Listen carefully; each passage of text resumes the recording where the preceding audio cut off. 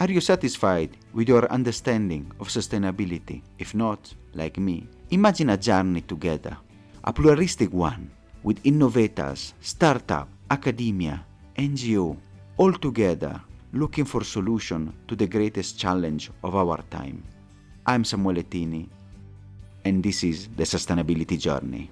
Welcome to another episode, and today we are going now again round the globe, and we are headed to Rwanda, where we're having a wonderful, innovative startup who is trying to transform the mobility sector, not only in Rwanda, but in all over the region, possibly the continent.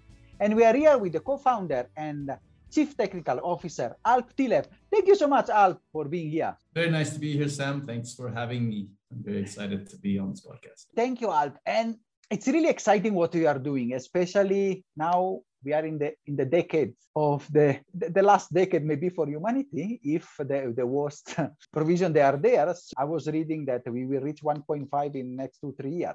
So electrification is really a key. And your solution and the work you are doing is going there. Before that, I want to know a bit about you. I mean, who is Alp?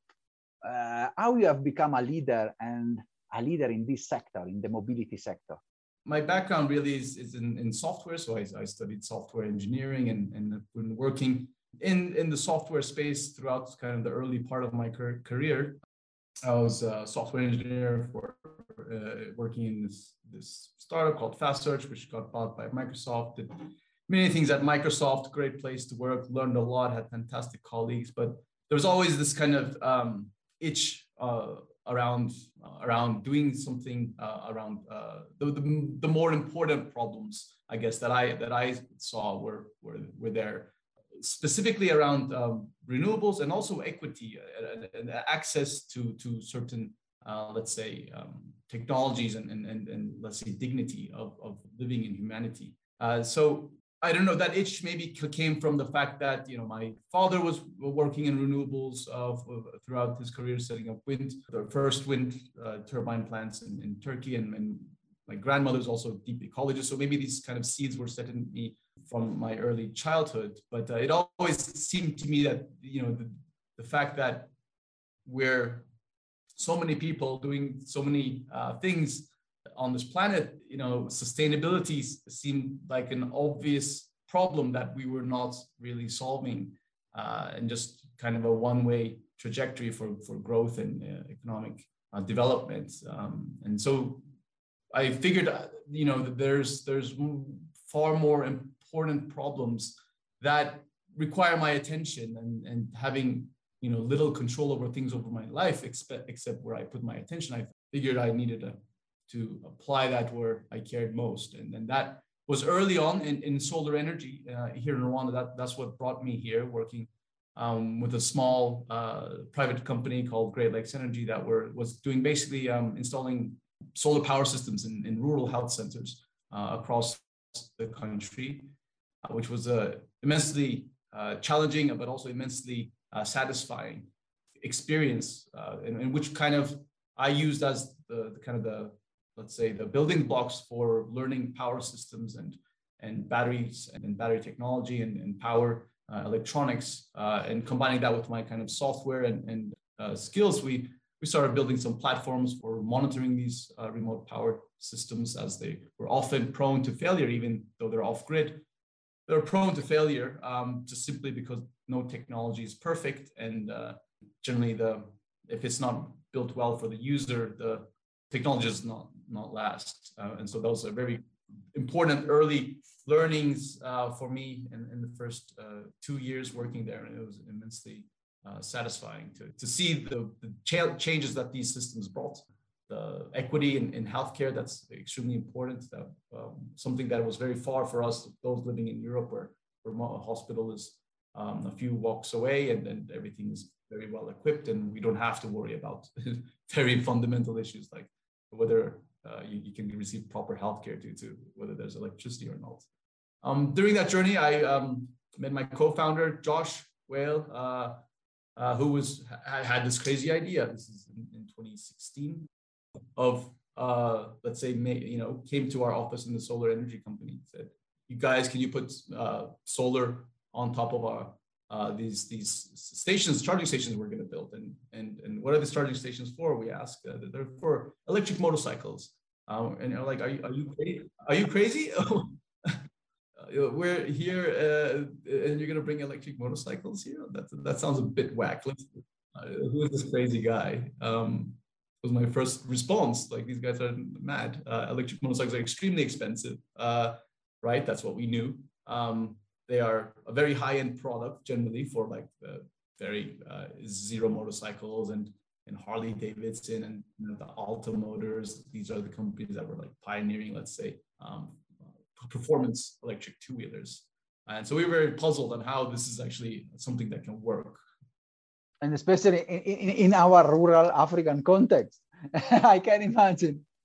Exactly. Where the buying power is extremely low and where the conditions are extremely harsh. So how can you have a very robust product and sell that to people that have little to no income? That is interesting. You said you have the technology, the Turkish background, and then the Microsoft, the work that you have done in the software, and then you came to Africa. And I really like what you said. You started realizing here the problems also, and also if the equality, and how also to access, and the problems that also the people had. And one of them, I want to talk about this because when this guy came, your co-founder now came and said, hey, I want to do electric motorcycle. What is the problem that he was trying to solve? And then, of course, now we will go to the story, because that is how the success story we can say that you have done now so far. Yeah, and that was a very interesting, let's say, opening to the transition to the problem, because at that point in time, yes, in most African cities, you see a lot of two-wheelers that are that you probably haven't seen anywhere else. These vehicles, generally of a certain cc engine capacity, they're everywhere. They're all over the place. They're running deliveries. They're carrying people. They're basically the public transportation system, right? And also here in Kigali, there's the first thing I noticed, like, what are all these motorcycles? What I've never even heard of this brand. What is this? They're being used for taxi, and it's quite practical. They're just flying all over the city, and they're super easy to get around with. And so once you started digging in, and we asked Josh, like, okay, so how is this a business? What is your product cost? Like, how do you make this a business? Like, these things are inherently very expensive. And so we started talking about it. And he's like, actually, no, like in China, the electric mobility revolution has already happened. And there's extremely low cost two-wheelers all over the place. And Josh was living in Beijing for the past, before that, I think 4 years. So he had seen kind of bicycles turn into electric scooters overnight with these extremely low cost products that were solving probably one of the world's largest mobility problems of moving probably a huge number of people on very, very low cost vehicles all over major cities in China. So he had seen that. And he's like, why isn't this applied? It's not like this is a high-end product. There is low cost because of the scale at that this has happened in China. Now these components and products are actually, the price is very achievable. So that was news to me. I didn't know any of that information at that time until we had a conversation, and over a couple of beers and meals, we kind of started looking at the numbers. I'm like, this is very intriguing to me. This is very, it brings together many of my favorite things in life. It brings together sustainability. It brings together mobility. I love motorcycles. I enjoy riding them personally. There is an impact story there that brings equity to a very large population potentially.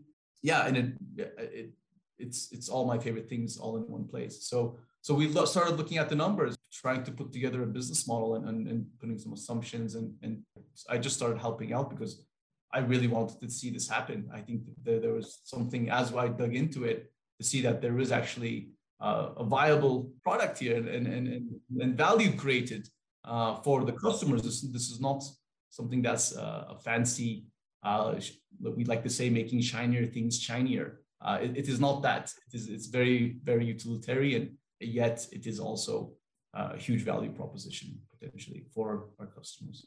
Definitely. And I can see, our experience here, where I'm sitting in town, full of motorbikes. Everybody is jumping on a motorbike, and some of the parcel is there. Sometimes you jump there because it's faster to go on a motorbike than being stuck in traffic. And then now Ampersand was born. And can you tell a bit how you are trying to solve the big problem, and then which is your model, and also the great benefits, because that's some we are hinted, but we can even discuss more. So yes, like you said, as we dug in a little bit deeper and we understand it, that, look, we can make this work. Our major value proposition, the major problem that we were trying to solve is that, can we make riding electric cheaper than riding a petrol vehicle? That is the fundamental question that we set out with. Like, can we make this not a decision about your beliefs about climate change and the environments? Can we make this just purely about economics? And that's how we set out to answer the question. If we can make a product that provides an equivalent solution to the incumbent, the internal combustion engine vehicle out there, that makes it cheaper, better to use, it just happens to be electric, then everybody wins. Definitely. Now, this is, I think, the key, because if you want to work with people, and we know the boda sector, for example, it is the bottom of the pyramid. Those are people, it is not the fancy people that they want the upside, but, you have to convince the economic. And then, of course, the positive externalities. Exactly. These are not guys, the early adopters or anything. They're looking to put food on the table, send their kids to school, that have an income and have dignity in life. And they're not looking to take risk at all. And for us, that's also a huge responsibility, because whatever product that we were putting out there, that this is, we don't have a lot of second chances, right? This is not something that we can really play around with, because this is an income generating product. And if we fail, people won't just take us seriously, because this is the bread and the butter of a huge population in the country and in the region. We went out with the crazy idea to create some business models, started raising money. We got some seed funding from some really nice people in the United States, huge fans of our first funders. And we've started building some prototypes, like, to answer the question, can we make fundamentally some sort of technological product that solves, meets the requirements of this vehicle that they're using today, which is not a very fancy vehicle. It's very much a very basic vehicle but is very robust. And can we achieve a certain range and reliability with a battery pack, and that's swappable?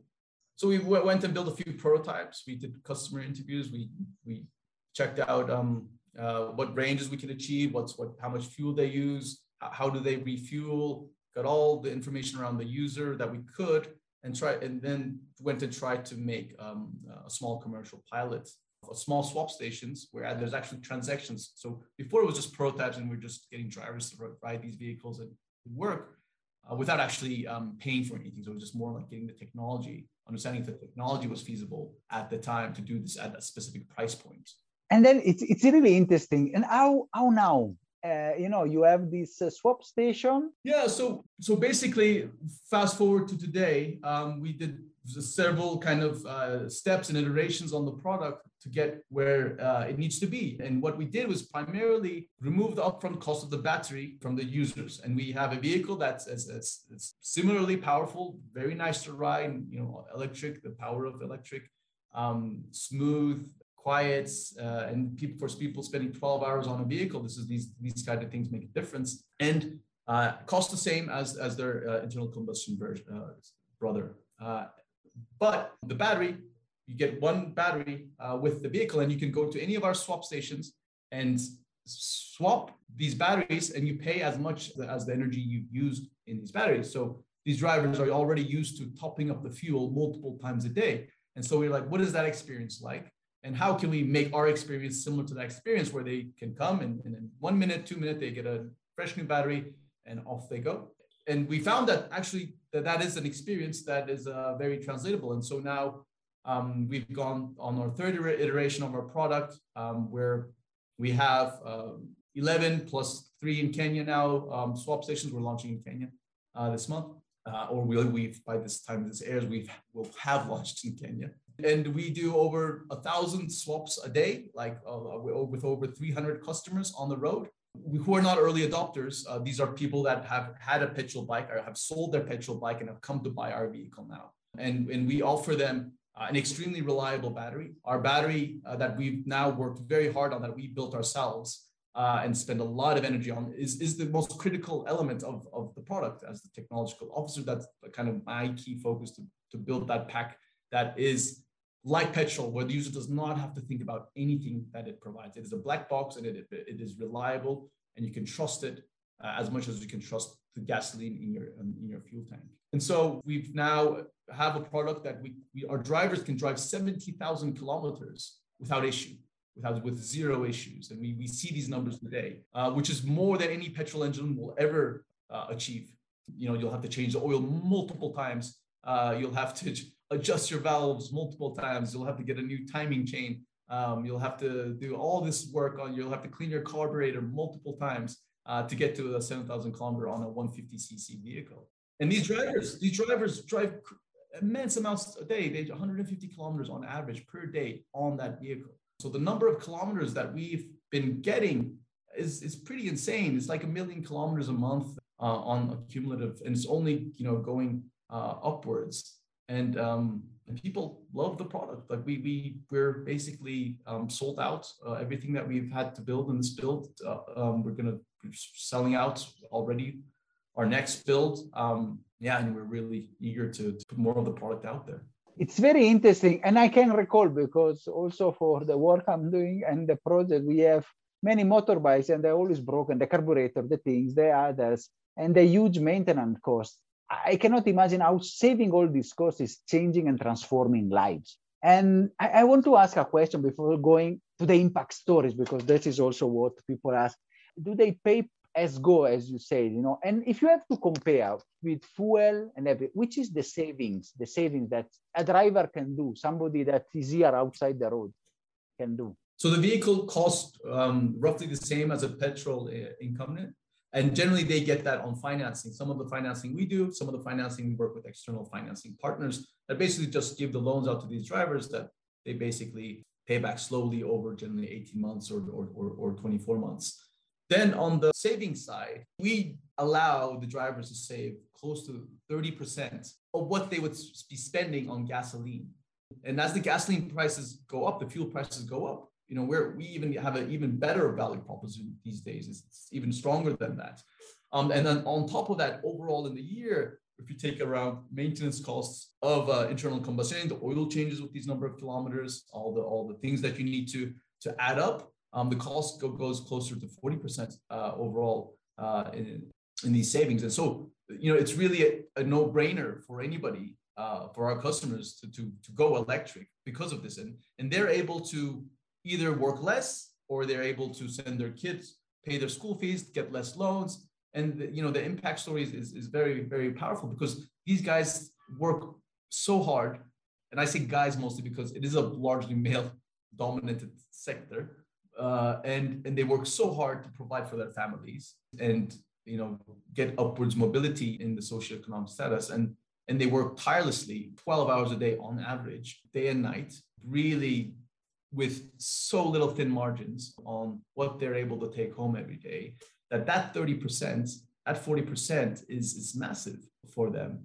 And we've seen the story unfold in front of us, where everyone we spent $0 on marketing to this date, zero on advertising to this date. We've never run a commercial ever, but we've sold out all of our product simply because we're very lucky in that regards. Word of mouth. Our customer is our best salesperson and our best marketer. How do you solve the range? When we're discussing, and also with others, range anxiety. Is it this problem in Africa? Actually, it's funny. It's not. It's a very different user experience in that regard. When we were first starting off, Josh, my co-founder, they were sitting at a gas station just counting the number of motor taxis coming in with respect to the rest of the traffic. coming in. And within, like, let's say a 3-hour time period of counting, okay, car, motorcycle, motorcycle, car, motorcycle. The number of times a motor taxi driver came in pushing his motorcycle because he's run out of fuel was like 10%. And that's with gasoline, with fuel stations everywhere. And you can have a tank that can give you, you can fill it up and get 300 kilometers. The problem, but the fact that our user was already putting in 1 liter at a time and without a working fuel gauge and just like shaking the bike to understand how much fuel there is sloshing around in the tank. Like they were already living at the razor edge of that range anxiety. Yeah, you see people pushing petrol bikes because they live on just putting that just enough fuel into the fuel tank for every single. Nobody's filling up that tank and riding the whole week. It's just not the user's behavior, and which helped in our situation because we didn't have to create behavior change around, let's say, filling your fuel tank once in a week and then just driving and not thinking about that, to like, let's say, if you go electric, maybe you have to charge a vehicle every single day. The behavior was so similar from the get-go that actually made it very easy for people to adopt our product and not be actually too worried to have to swap 2 or 3 times a day. Like they were completely okay with that change and what was not really a change. It was basically kind of very similar to what they were already doing. You might actually even save time because instead of going 10 times to the petrol station, that's why, at the bottom of the pyramid, I've seen many times when getting on the motorbike, my experience, and then they tell me, okay, can you pay in advance the fare? So we go to the petrol station. I totally understand. And, going electric, it might be you have to swap 1 or 2 times in a day is even better than going there. And, I want to ask maybe, can you tell something that really impressed, some stories that, I don't know if you have, somebody that you have met, something that it really, and also the benefit, because, I also want to understand the people on the other side. Okay, this is an innovation that is a win-win also for the environment and also the positive externalities. There's so many stories. So many of our drivers are early drivers. So they're our first 20 early adopters that they took such a big risk. I get emotional just even like about it. Yes, definitely. No, I can imagine. We couldn't fail them, right? Like we had to give something where it was working. And some of those guys that were like our early adopters are now actually our employees. They now work with us. They're our test drivers. They're our teachers. There are like driver trainers. There are salespeople. There are mechanics.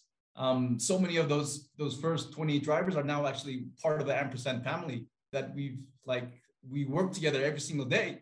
And we talk about the product every single day, and they are our champions. And it's really cool and exciting to see that. Like it's very, very satisfying. I can understand because, as you said, sometimes it's the same with people. When you propose a technology, the risk is on the people, and those are not people early adopter that they need the fancy phone and then okay, if it's not working, they get another one. And here, if you fail the motorbike, the children are not eating. Somebody is not going to school, so it's really I can feel the pressure and the work. And that's why the success story of Ampersand needs to be like seen and heard everywhere, because you have really transformed lives at the bottom of the pyramid, creating jobs, because I'm sure you are creating a lot of jobs in maintenance, in work of the batteries, and also technology transfer, because this is the real technology transfer that we need out in our continent to get a sustainable economy. Yeah, and that's kind of one of the fundamental principles that, Ampersand is headquartered in Kigali. We all live and work here. We have over 170 staff as of today working in these jobs. We have a factory where we're building these electric vehicles. We're building these battery packs. This is the first factory in sub-Saharan Africa of its kind, building a custom lithium-ion smart battery pack for the mobility. We didn't take any shortcuts. We couldn't take any shortcuts. We also wanted to create the technology for the people with the people here on the ground, and not just have something made and brought in outside, because we know the challenges, and we don't want a bad product where there's no ability to maintain it. There's no ability to learn from it. Some sort of black box technology that you might drop in. And if it doesn't work well, you lose the trust on electric because we don't have the opportunity to come back again. This has happened a little bit in some solar area in the early days in the solar sector with very poor quality products coming in and very bad user experiences where people says, solar don't work. Solar doesn't work. Solar works fantastically. It's just that the user experience and the product needs to be well made. And now we're getting to that position. But in an early point in the orders, early in the solar kind of adoption, that was a major problem of very, very cheap products flooding the market and creating very bad user experiences where the trust and the user trust was lost. And that takes years and years to then recover after that. I cannot agree more. That is how you should do also proper project, a proper investment on a fair level and bringing top-notch quality and products. Because with solar, even in my experience, say the same, solar does not work. 2 days, the battery is gone. Yeah, no, it's because that is a very cheap and disastrous product. I want to ask you, Alp, where is this journey taking you? What is the way forward for Ampersand? I mean, you told you are opening, you are here in Kenya now. Okay, we want you to expand all over the country. Where are you taking this dream? Well, we want to take it as far as it can go. We want to really expand and make this technology available for many other countries beyond Rwanda and Kenya. Uganda, East Africa is our primary target right now, where we have a huge number of these vehicles and only growing, becoming less, growing 50% year over year. Immense number of vehicles being sold. To be able to just give 1% or 10% of that is a vast number, and we really need to scale this up.